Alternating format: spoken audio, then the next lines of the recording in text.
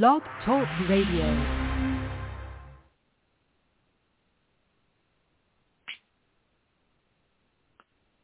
Hey, welcome everybody to the No Huddle podcast with Mike and Sam.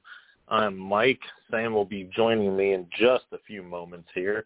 We got a jam-packed show today discussing college football realignment, the Olympics, a lot of fun stuff to cover today. But first off, I just wanted to tell you a little bit about us.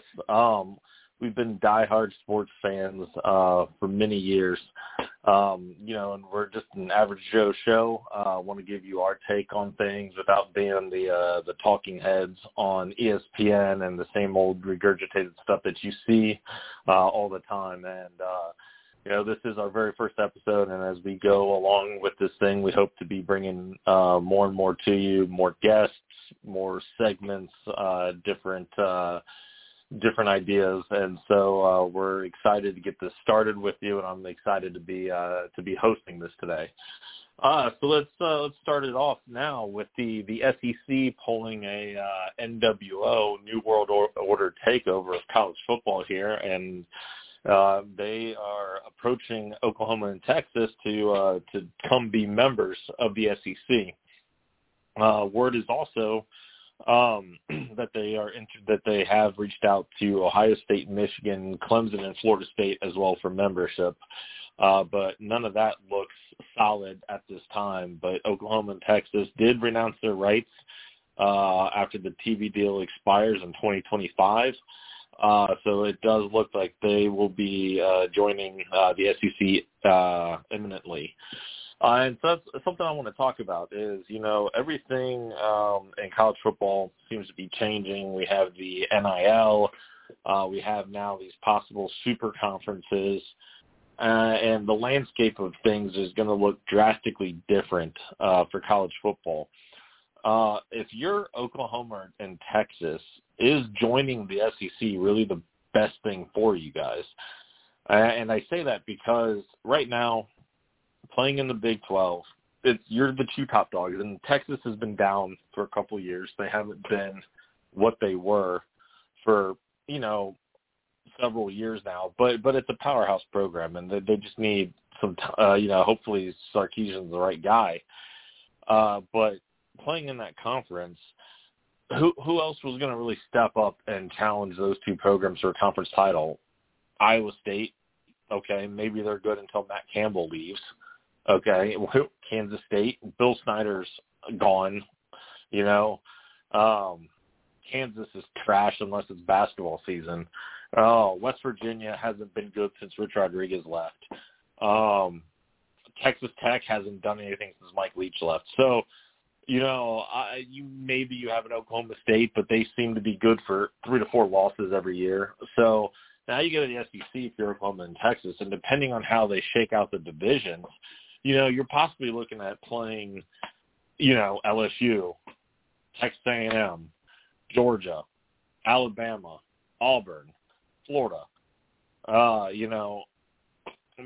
Miss.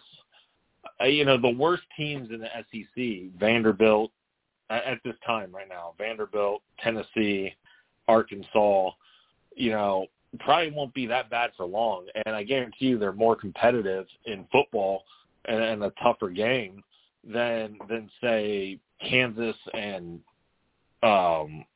West Virginia right now. I'm sorry to any Kansas and West Virginia fans out there, but your teams are garbage. So, I don't know if it makes sense for Oklahoma. Oklahoma hasn't even been able to get past an SEC team in the first round of the college football playoff.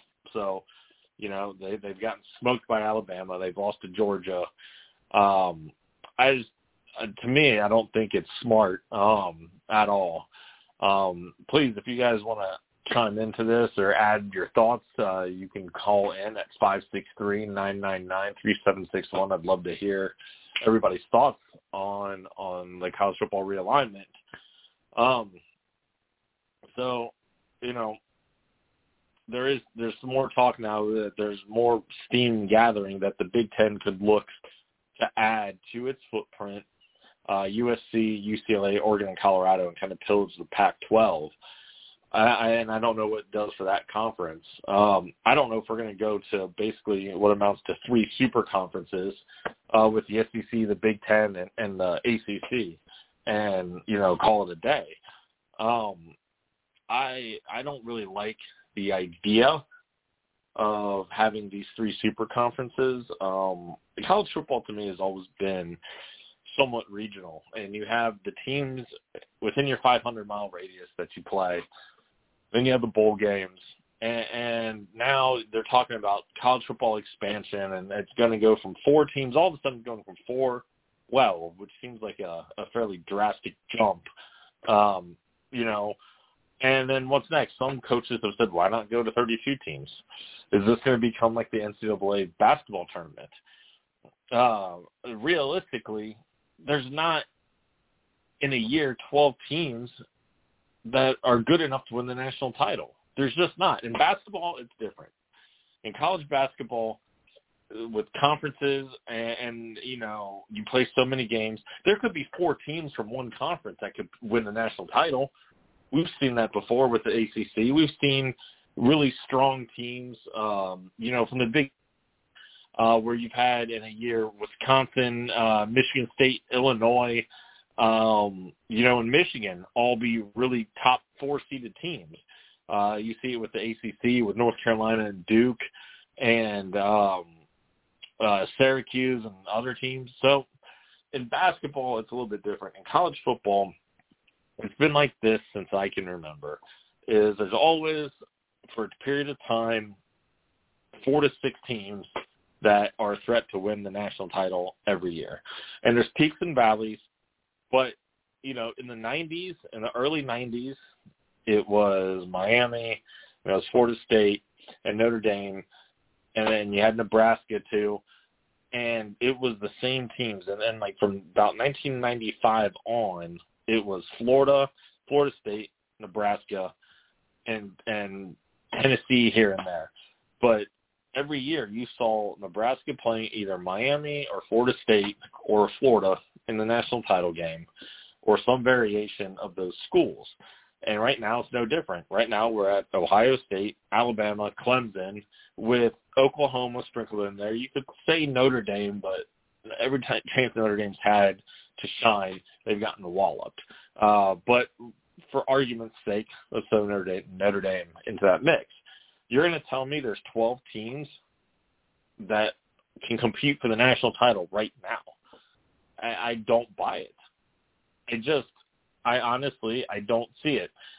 So I think making the jump to 8 would be okay if things were staying the same. If you were going to say, okay, we will do 8 teams. We're going to take the 5 power conference winners, and then we're going to take 3 at large. That, to me, will take the top group of 5 school and basically what amounts to 2 wild card teams. To me, that's fair. But if we're looking here at the college football playoff rankings, the final rankings last year, here are your top 12 schools: Alabama, Clemson, Ohio State, Notre Dame, Texas A&M, Oklahoma, Florida, Florida was number 7. They had 3 losses, mind you. 3 losses. Cincinnati, Georgia, Iowa State, Indiana, and Coastal Carolina. Okay? Now, let's say if we're doing the 12 teams, I don't know if they're going to let more than one group of 5 school in there. I don't know how it's going to shake out. But then let's say you eliminate Coastal Carolina, then you throw in North Carolina at 8-3, Northwestern at 6-2. Honestly, once you get past Texas A&M, and Oklahoma came on late in the year. They struggled early out of the gate, but they came on late. And even like Cincinnati, who's a very good football team, you put Cincinnati, against Alabama or Clemson, they're not upsetting those schools. They're just not. And I know upsets happen. I know we saw Appalachian State upset in Michigan. I know we've seen those things happen. But we're talking, that's different. That's a regular season game where Michigan probably took that team lightly.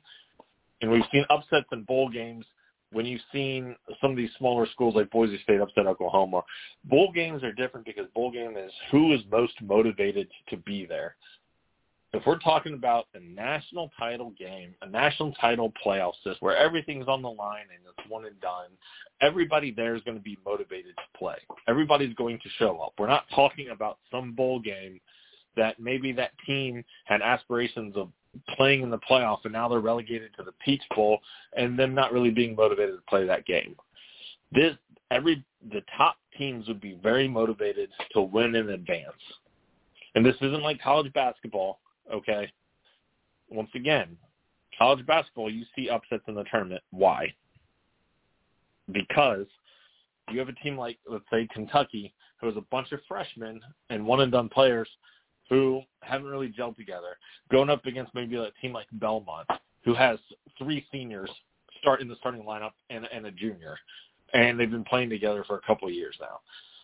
So in college football, you don't have guys that leave after 1 year.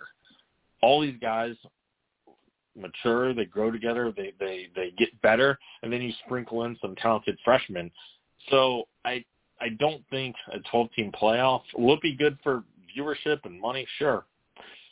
But as far as getting to a champion and seeing some upsets, we're not. We're going to go through the first couple rounds of 12 teams, and we're going to get to a Final Four that likely would have been the 4 teams that would have been selected anyways in the original format. So the college football expansion, and then if we go to these super conferences, the SEC, if the SEC, forget about adding Ohio State and Clemson and all these schools, if they just add Oklahoma and Texas, is there any chance the team's coming out of there undefeated? Alabama struggles to go undefeated now. And they've won national titles with 1 loss. We've seen it. But there's no chance anybody's coming out of there with just with no losses. Maybe even not with 1 loss. If Alabama has to run a gauntlet, LSU, Auburn, Oklahoma, Texas A&M, Tennessee, Florida, I just don't see, and plus in the SEC championship game, I just don't see it happening. It very well could, but I don't know. I think college football is in a lot of trouble. I don't think it's going to be good for the sport in the long run. So that's my 2 cents on it. Sam, if he was here right now, he's on his way in. He hit some traffic, so he will be joining me in the studio shortly. But I think he would agree with me that the this kind of new world order of college football is going to lose a lot of fans because it's going to be nothing like what we've kind of grown up watching over the past 20 some odd years. So speaking of an expanded tournament, one of the very big things that we kind of wanted to cover on this show, and I'll wait for Sam to join me because he's a diehard WWE fan, but I'll kind of give you a breakdown. We were thinking about this college football playoff, and what if WWE could throw together a time machine and say, we're going to put together the ultimate King of the Ring, and we're going to give you the 12 greatest superstars in history who would come out on top. So we will be covering that in just a moment. As soon as Sam is able to join me, we'll be discussing that. But one thing I wanted to segue into while we are waiting for Sam to join us is I wanted to talk about the Olympics. And this is kind of old news, and since this is our first episode, I do apologize that this has kind of been rehashed and recycled, but I wanted to talk about Sha'Carri Richardson, the Olympic sprinter who basically was banned from competing for marijuana use. And yet somehow we have a fencer who was accused of sexual misconduct, Alan Hadzik of New Jersey. He was selected as an alternate, and he's been accused of sexual misconduct. So you are telling me that a male that has a history of sexual misconduct is allowed to be an alternate for the Olympic team, but he's not allowed to stay in the Olympic Village. But the fact that he has a history of sexual misconduct is nothing. That is just a little tiny fraction, small blip compared to smoking marijuana. I'm sorry, but smoking marijuana, and Sam would be more of an expert on this than me, but smoking marijuana does not make you a better athlete. It doesn't make you a better athlete. It doesn't make you run faster. It's not steroids. I don't know if you guys know the whole story about Sha'Carri Richardson, but apparently a reporter had broken some unfortunate news to her, and I believe, and I'm sorry if I'm wrong, but I believe she had found out that her mother had just passed, and so she was smoking weed to kind of deal with some of those emotions. I don't have a problem with this. Marijuana is legal in pretty much every state now. We have places that you can go legally for medicinal purposes. I don't see why this is such a big deal in the eyes of the Olympic Committee. Smoking weed is about the last thing that we should really concern ourselves with. I'm going to put it on a poll later. We'll put that out there at No Huddle Show. You can find us on Twitter. We'll put up on the poll that whether does smoking marijuana make you a better athlete. So I'm interested to see, what that shows. But I guarantee you, unless there's some jabronis out there who are having a little bit of fun and want to be a troll, and select, yes, it makes me a better athlete. But, I would say the overwhelming response would definitely be that, no, it doesn't make you a better athlete. So, but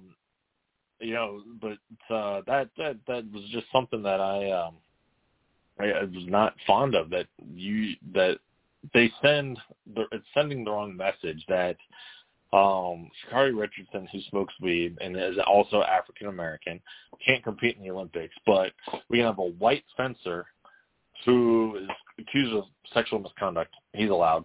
Oh, and by the way, Michael Phelps smoked weed too. I didn't see them taking away his gold medals or not allowing him to compete. So, and then you hear the story. There's been stories about how much Team USA basketball smokes weed and how much Kevin Durant smokes weed. And would the Olympics be ballsy enough to say, no, Kevin Durant or some of these Team USA basketball players who are huge names, no, you're not allowed to compete? Because I think that's bad for business, but no one cares about the track star, that people only hear of every couple of years. No one cares if we take away her dreams that she's worked so hard for. So I think this is something that the Olympic needs to soften its stance on, and not really be testing or worried about marijuana use, because it's not giving these athletes an advantage. By the way, speaking of being uptight, I don't know if you saw in the Olympic Village the beds these athletes are forced to sleep on, but they're basically made of cardboard that only support the weight of one athlete. Apparently, Tokyo does not want the athletes getting freaky with each other in the Olympic Village. Don't really understand the point of this. You got great-looking guys and girls over there, all in tip-top shape. They're stuck there for several weeks. A lot of them are probably single. Why can't they have some fun? Who cares? Who cares if the athletes are getting it on? That might slow down performance. If you got athletes up all night smashing each other, that can hurt performance. But let them have some fun. I think the cardboard beds are going just a smidgen too far. But I don't know. The Olympics is like one of those things where every 4 years, we get passionate about swimming and diving and other sports that we don't watch, the other, 12 months out of the year. So But I found myself the other day watching women's synchronized diving. And it's a sentence I never thought that I'd say. But I was watching women's synchronized diving, and I couldn't believe just like the skill and the talent it took to do these dives. In synchronized diving, they have to jump at the same time, and they have to be perfectly in sync and do the exact same move while side by side. And I was mesmerized by it. I got super into women's synchronized diving. It's crazy. I was rooting for the different divers. I just thought it was fantastic. So I don't know what you guys think the best Olympic sport to watch. You can call in at 563-999-3761. Obviously summer is different than the Winter Olympics. The Summer Olympic Games are your more traditional sports like track and field, swimming, basketball, whatnot. The Winter Olympics have, the bobsled, skiing and snowboarding, and speed skating, all those things. But I have to tell you, I think at the top of my list right now of events to watch, and obviously the men's basketball is something to kind of behold, because I think that's one thing that's always been entertaining. But some of these other these sports that are not as popular, that don't have quite the following, gymnastics, and it's wonderful to see Simone Biles just dominate the competition. But you have these different sports, and it's honestly, it's something you take a lot of pride watching your country, and so watching the synchronized swimming and some of these and the regular swimming, the women's freestyle, that was awesome. Big props to Katie Ledecky. But I wanted to talk about also, with speaking of the Olympics, I'm sorry, and that's a terrible segue there. I lost my train of thought as I was speaking. But is this the most disappointing men's basketball team we've ever put together in the Olympics? And I'm going to put that on the poll. Is this the most disappointing men's Olympic team for basketball that we've ever put on the floor? Because, you could say 2014 was not very good.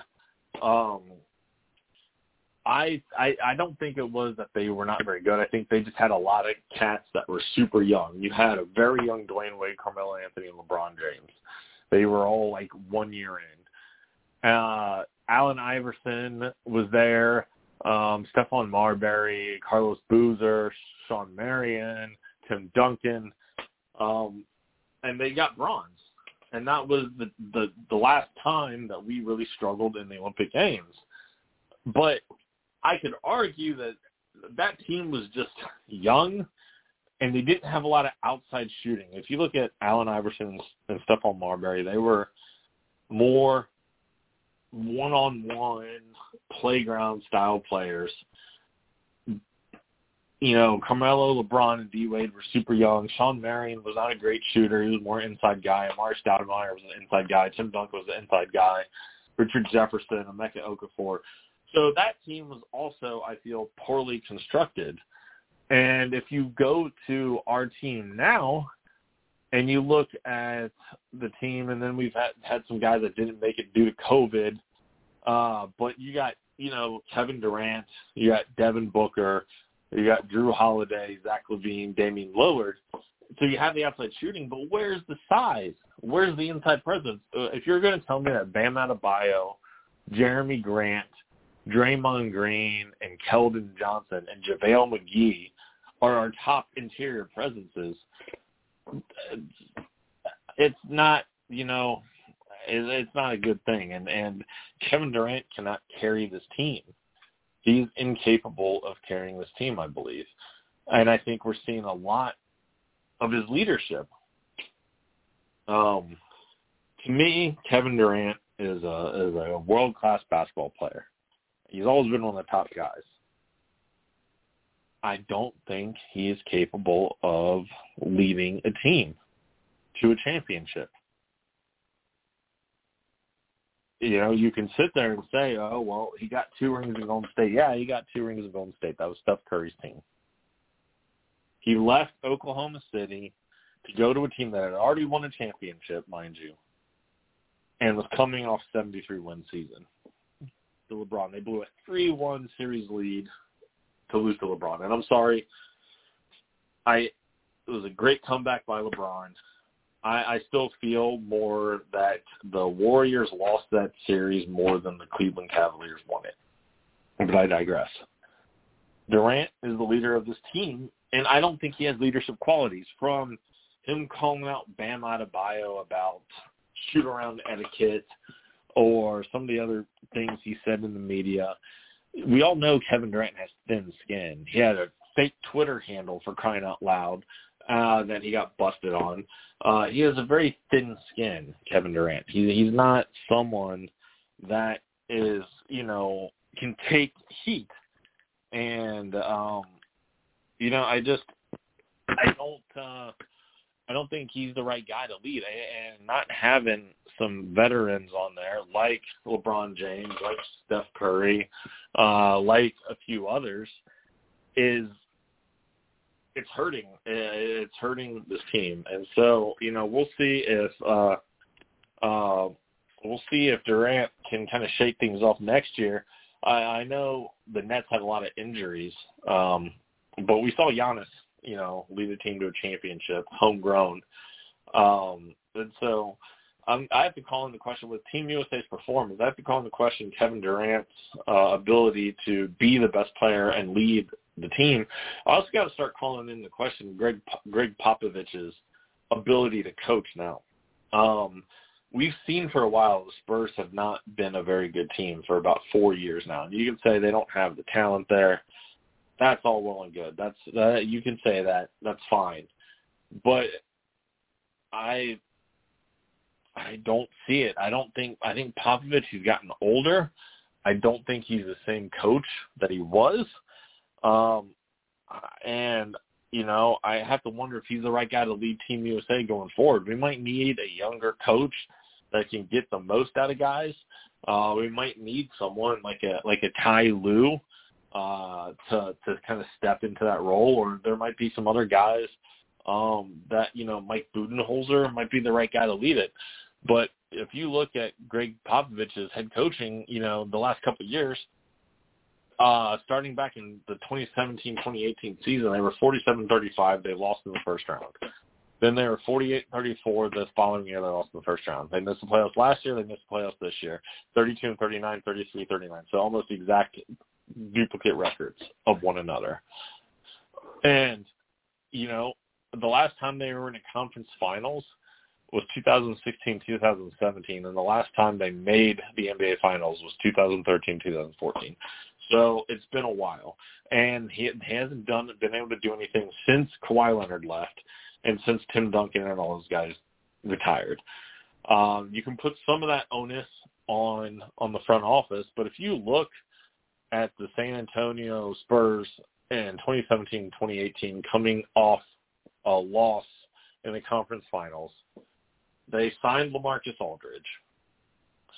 They got Pau Gasol, Rudy Gay. They still had Manu Ginobili, who was old. I'll grant you that. Danny Green and Kawhi Leonard. That was the year he sat out the whole year, basically saying he just wasn't ready to go. And they still had Tony Parker go along with Patty Mills, Deontay Murray, and Derek White. And this team still got bounced in the first round.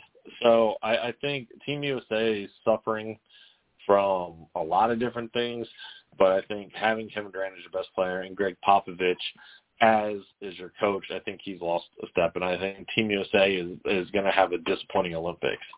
I want to welcome here my partner here, Sam. He was running a little bit late today. Fashionably late, as we call it. Yeah. He was, he had to get his mind right. So we just had to let him do his thing. That's why you pay him the big bucks. I sit here and I just jabber jaw and waste your time, and he gets to sit in the green room, just doing waiting his thing. for peak hour. Yeah.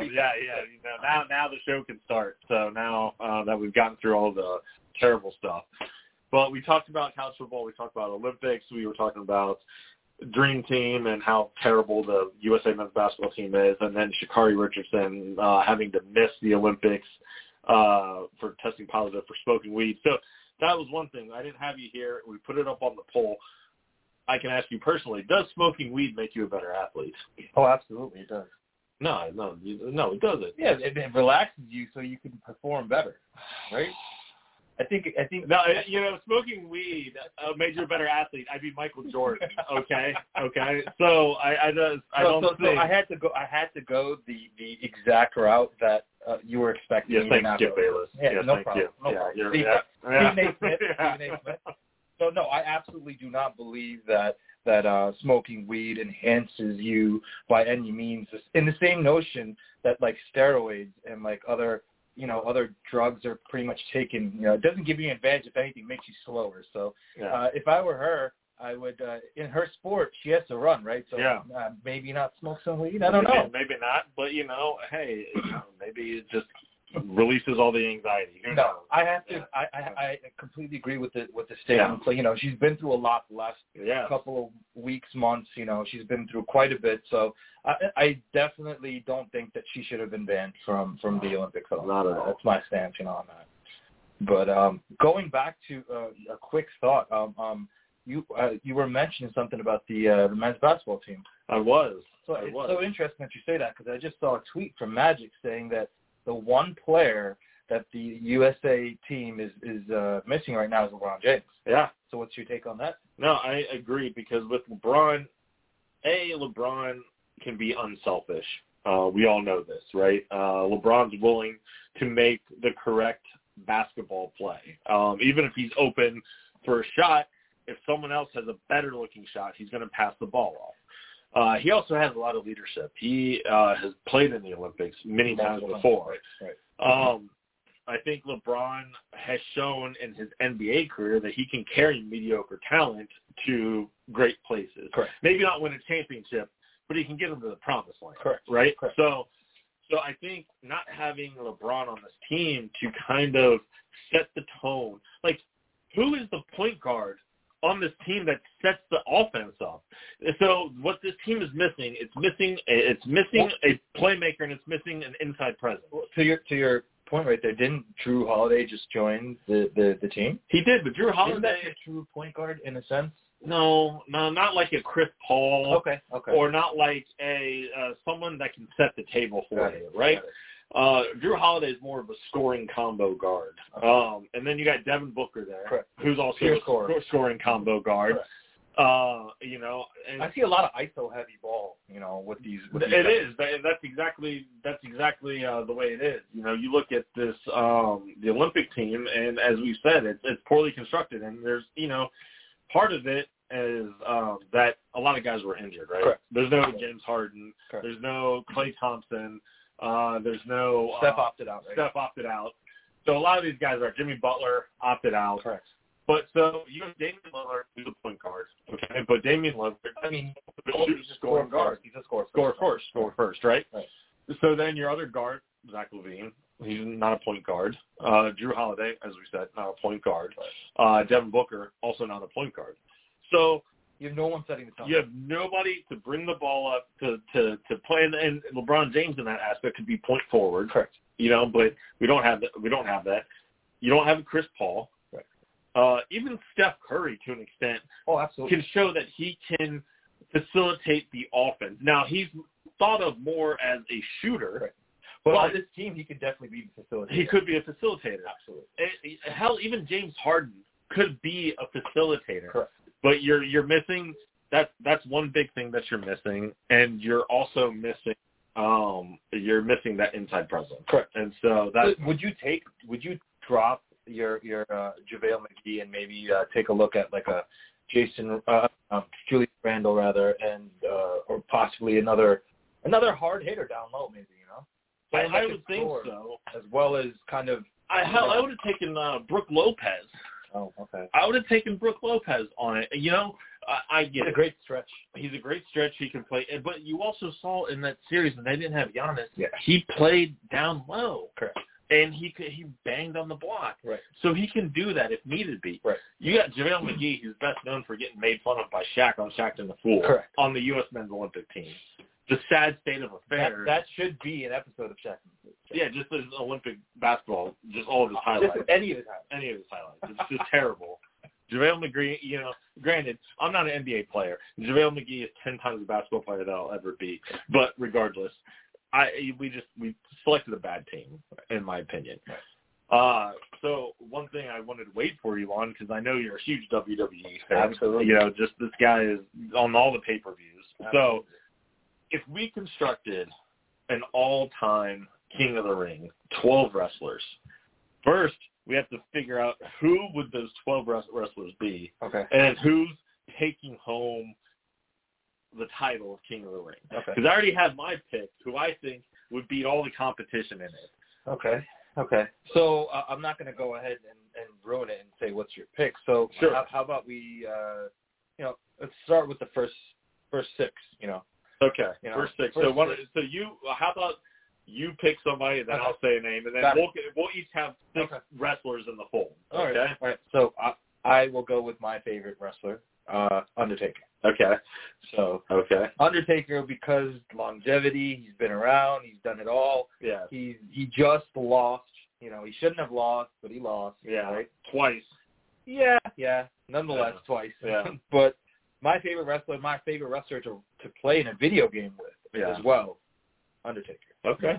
Undertaker. I was legit afraid of the guy when I was growing up. When it was real, I thought he popped out of the grave, and that's where he lived, and that's where he I know. slept. And that his eyes looked like that, Correct. and he just kind of rose up with the urn from Paul Bearer. Yeah, he's terrifying. Correct. Terrifying. Correct. My guy, he's not my favorite wrestler of all time. I think he's one of the most exciting. Shawn Michaels, the showstopper. Got to give it to him. He's up there. He carried everything. He's been intercontinental champion, European champion, world champion. The guy put on classics in the ring, and even though he was a smaller guy, also a little bit of a high flyer, right? Yeah, a little bit of a high flyer. Yeah. But even on the smaller end, he was battling guys like Stone Cold and The Undertaker and Mick Foley, right? So to me, he's pound for pound one of the best of all time. Yeah. I would definitely throw him in the mix for sure. So I'm gonna go with like a WCW favorite. So one of my favorite wrestlers. I love Sting. So I mean, I have to throw Sting in the mix only because he was a very technical wrestler. Crow Sting or Blonde Bomber Sting? So Crow. Okay. Crow. Okay. I still liked Blonde Bomber Sting because he was trying to make a name for himself at that point. But Crow Sting is the one that really caught everyone's attention, and that was the Sting. That was the version of Sting that everyone wanted to see. Yeah, the one that came down all through the rafters, hanging carrying the bat. Exactly, carrying the bat. So again, very technical wrestler. You know, maybe good. I would say good mic work, decent mic work, not bad. Yeah, could have said more, maybe more facial expression. But my second pick is good old Stone Cold Steve Austin. Gonna drink some Stevie Weisers, and the guy could cut a promo. Yeah, entertain, more of a brawler style. Yeah, some of his matches weren't all that entertaining sometimes because I feel like a lot of it would be 15 minutes down on the ring, on the floor, just punching somebody, right? You know, he had that brawling style. Correct. But no one boxing, all that. Exactly. No, but nobody could. There's very few wrestlers outside of maybe two or three others that gave you that box office feel for a main event. Correct. When Stone Cold was the main event, it didn't matter if he was fighting The Rock, Triple H, whoever. It had a big fight feel that everyone wanted to see. That everybody wanted to see, and you don't see that as much today in today's wrestlers in this new generation. There's not that feeling of I got to tune in. I got to see this guy. Yeah. Because there was always the possibility that he's going to get screwed over by Vince McMahon. Correct. Or that angle to it. So for me in this tournament, my number 2 pick is Stone Cold Steve Austin. Okay. So I'm going to follow up your number. I love the pick. Again, Attitude Era. I watched all Attitude Era, right? So Stone Cold kind of built that, right? I have to go with The Rock. Okay. Yeah. The most electrifying man, you know. Again, a very good entertainer. Yeah. Just a brilliant entertainer. He made you feel, he made you think whatever he was doing was actually what it was supposed to be. So, again, not much of a high flyer. No, not much of a high flyer. Not much of a technical wrestler either. He kind of just, he knew how to work the crowd, though. Oh, he did. Knew how to work. And he knew all the best insults. The man ended Booker T before it even started. I agree. He ended Booker T. He ended Billy Gunn's push. I don't know if you remember the classic promo, but it's on all the Raw replays. But he sits there and he pretends like he's having a conversation with God, and he's like, "Dear God, my name's Billy," and pretend to be Billy Gunn, and you know, everybody thinks that I absolutely suck, and like just everything that he did in that promo. It ended Billy Gunn's push because nobody could take him seriously after that. Yeah. Nobody could take him seriously. Even if the organization wanted him to take it seriously, the crowd just couldn't do it. Yeah, they didn't see him in the same light. Absolutely. So I'll have to go with The Rock. With my third pick. I think we got a strong field so far. Yeah, I'd say it's a good field. My third pick is Hulk Hogan. Okay. The guy who started the popularity for wrestling. And then he also gave us this key.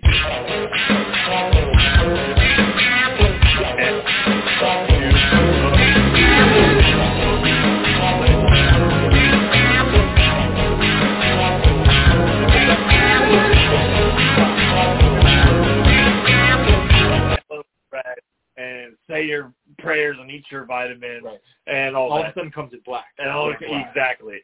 And he's doing dirty things, and you know he's hanging around with like the thugs, the goons of wrestling. Yeah, and so it was a big shift in thinking. But Hulk Hogan could headline. That's the other guy besides the Stone Cold. Hulk Hogan was the guy that truly gave you a main event feel. Right. Okay. That match, WrestleMania 3 against Andre the Giant, that had a big price like that felt like Tyson versus Lennox Lewis or Ali versus Frazier.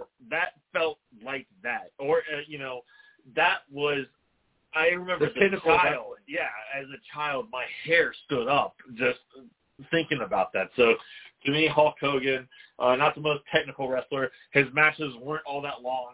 It was a lot of the same thing. He had his 3 moves of doom, which, wags his finger, and then he stops your punch. He's going to punch you. You're going to body slam you, then leg drop time, and it's over. Count to 3. So, but he had that thing about him that he was just extremely marketable. Right. So Hulk Hogan is my third choice. Third choice, Hulk Hogan. So who do I have so far? Who do I pick? So you have The Undertaker, you have The Rock, and you have Sting. All right, cool.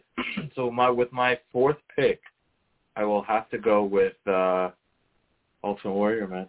Wow. I'm shocked by that one. I'm a little shocked by Ultimate Warrior because his career was short and he didn't have a lot of memorable matches. Yeah, but, I mean, to me, he's like a bastard child of like Barry Sanders' version of like the WWE. Like, he had a lot of ability to be like, phenomenal, but the era that he was in, the time that he was in, he didn't actually do well against the other wrestlers during that time. Right. So I just loved his energy, man. He would go absolutely bonkers. He would go completely bonkers. You see how excited he gets, guys. You see he's passionate about it. But there was nothing quite like hearing that guitar riff. That dun, dun, and then you see this maniac running down the and then doing the thing on the it was just crazy. Yeah. And that was and see, I don't really like the pick, but I like the pick because it's again a childhood type of thing. I'm going to go with a little bit of sentiment here with that pick. I would say there's definitely better choices out there, but I'm going to stick with it. My fourth choice is Mr. Styling and Profiling, Ric Flair. The 17-time champion. He probably has 17 kids that he doesn't know about. But he was the epitome of pro wrestling, man. And I remember when he came over to WWF initially in 1992, he was supposed to have this big program with Hulk Hogan, and that was a dream match. Hogan, the best of Flair, best of both worlds. And Hogan didn't want to fight Flair. So what we got at WrestleMania 8, we didn't get the main event we all wanted to see. We got a double main event. And we got Ric Flair versus Macho Man Randy Savage, and we got Hulk Hogan versus Sid Justice, or Sid Vicious, or whatever the hell his name is, right? Yeah. And that was it. Right. And then Flair left shortly after that, taking the WWE title back to WCW. And so we never got that until Hulk Hogan went over to WCW, and then he became Hollywood Hogan. We finally saw Flair Hogan. But in 92, Hogan was still at his peak, and Flair was still somewhat at his peak.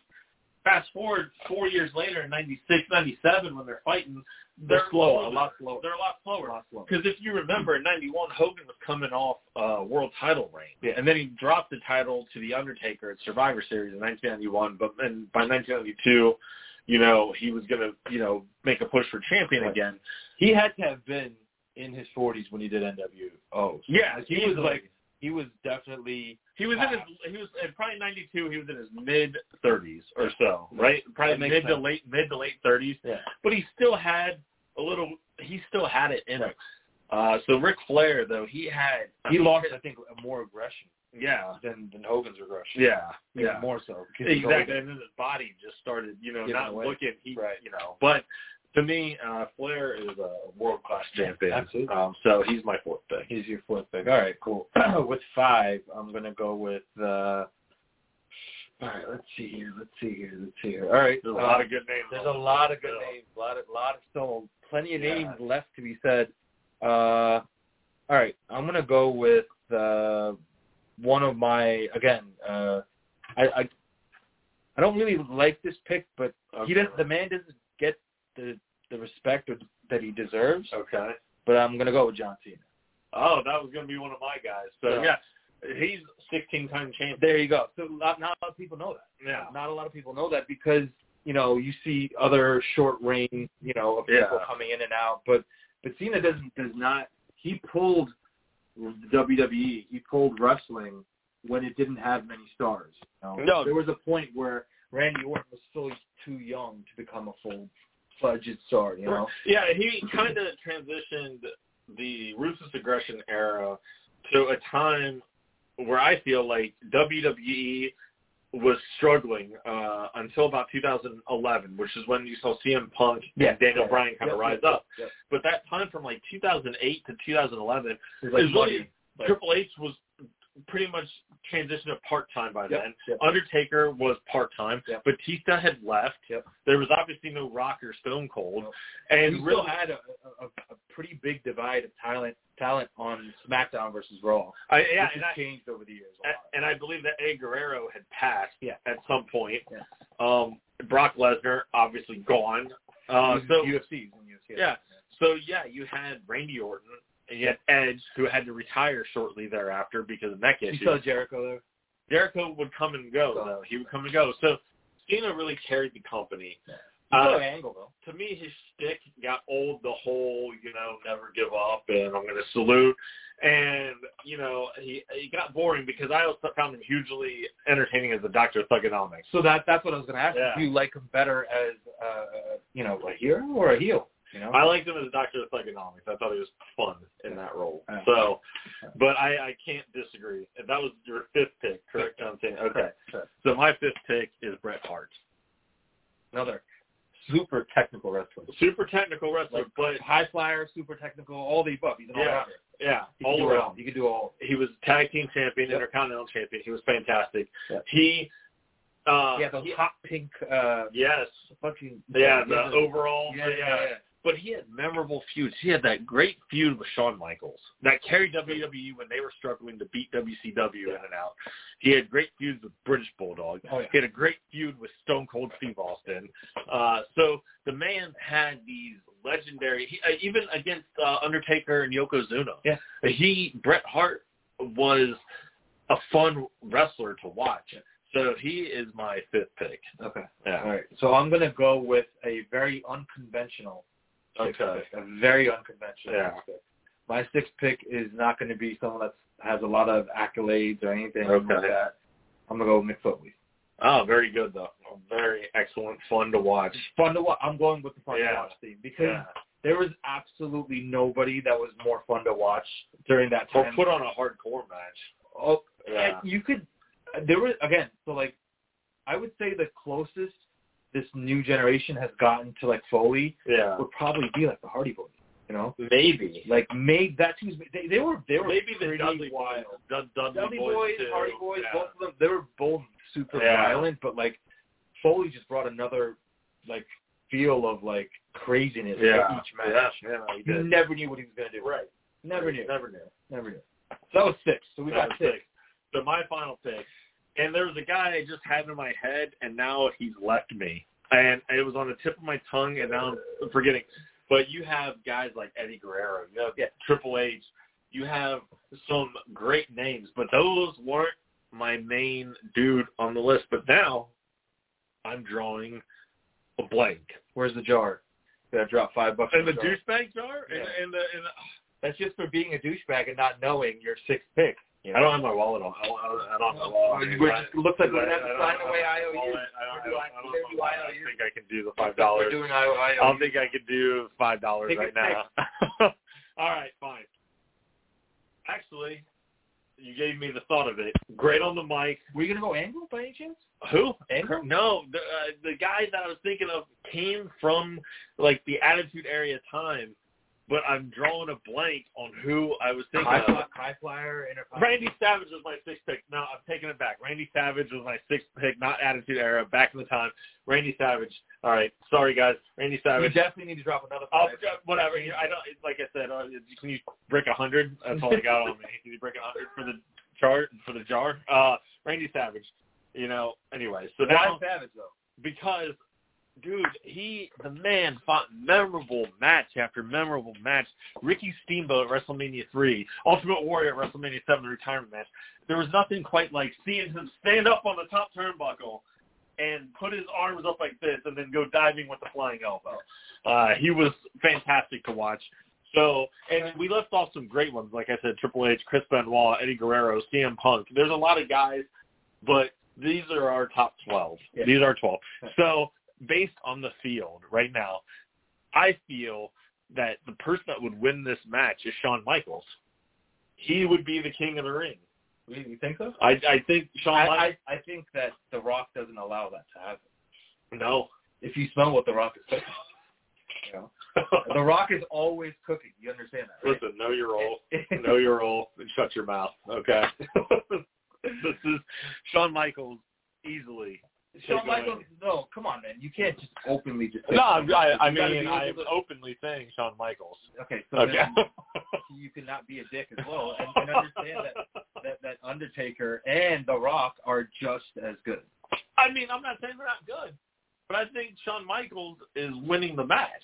He's walking away with the king of the ring. We'll leave that up for discussion maybe on another day. I mean, that's fine. We can leave that up for discussion on another day. But, yeah, so that was our WWE King of the Ring, which we spent quite a bit of time on. And, you know, we had some segments and stuff that we wanted to get to, so we only got about 5 minutes left. So the one that I wanted to skip to, and we'll save some of these other things for another day, is I wanted to go with who has the hotter stable of which Aaron Rodgers, or which A-Rod, sorry, has the hottest stable of previous girlfriends.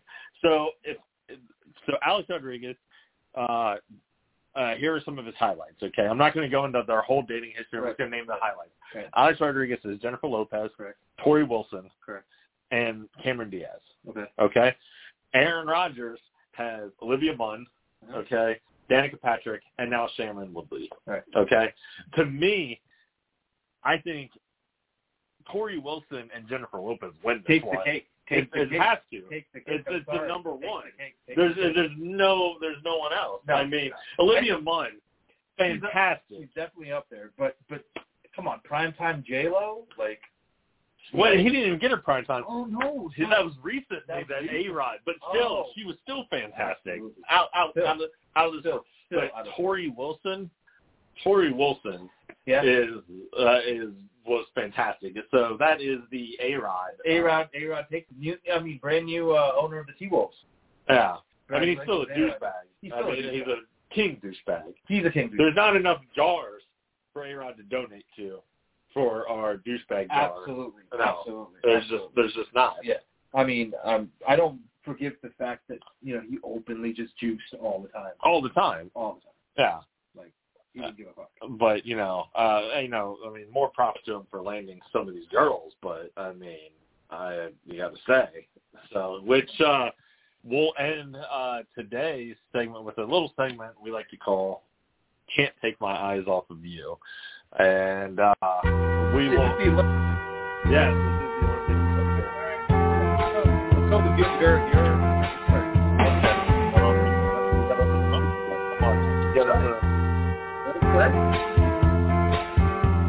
You're just too good to be true. Can't take my eyes off of you. You be like heaven's touch. I wanna hold so at long last. Can't take my eyes off you. Can't take my eyes. Oh, I got to go with my man, Sam Mikulak, the men's gymnast for USA. God, those washboard abs. I tell you what. He is someone that would make your mama stand up and beg for buttermilk. I got to tell you, man, the eyes on him, those biceps. I swear, it's like, if I was a gay man, which I'm not, but if I was a gay man, I'd, lather him down with sweet, sweet oil. Hey. It's a family show. It's a family show. Oh, is that Money in the Jar again? I don't have it. Okay. All right, my choice for Can't Take My Eyes Off of You. I'm going foreign on this one, and I'm going Louis Scola. Come on down. I like the little I like the little salt and pepper look. He's 41 years old in his 5th or 6th Olympics. God knows what number he's on. Girls did like a mold. So. Hey, he's from Argentina. He probably has a nice accent. Again, family show. Family show. Yeah. So Louis Scola, come on down. Louis Scola, hey, winner, chicken dinner. Look at that. I want to thank everybody for listening. This was our first episode. As always, you can follow us on Twitter at No Huddle Show. Feel free to call in anytime. Please comment on anything. We will be trying to bring in more guests as we kind of get this thing rolling. We'll have a website up soon enough. But this was my partner, Sam, here, and I'm Mike. We're signing off. We will see you back here on Wednesday. Thanks, everybody. Thank you guys all for listening. And we're going to end it with one of my favorite little tracks. And you got to give it a second. Yeah. Yeah. You should know.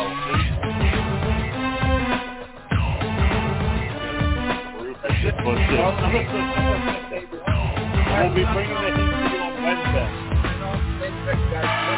Have a good one.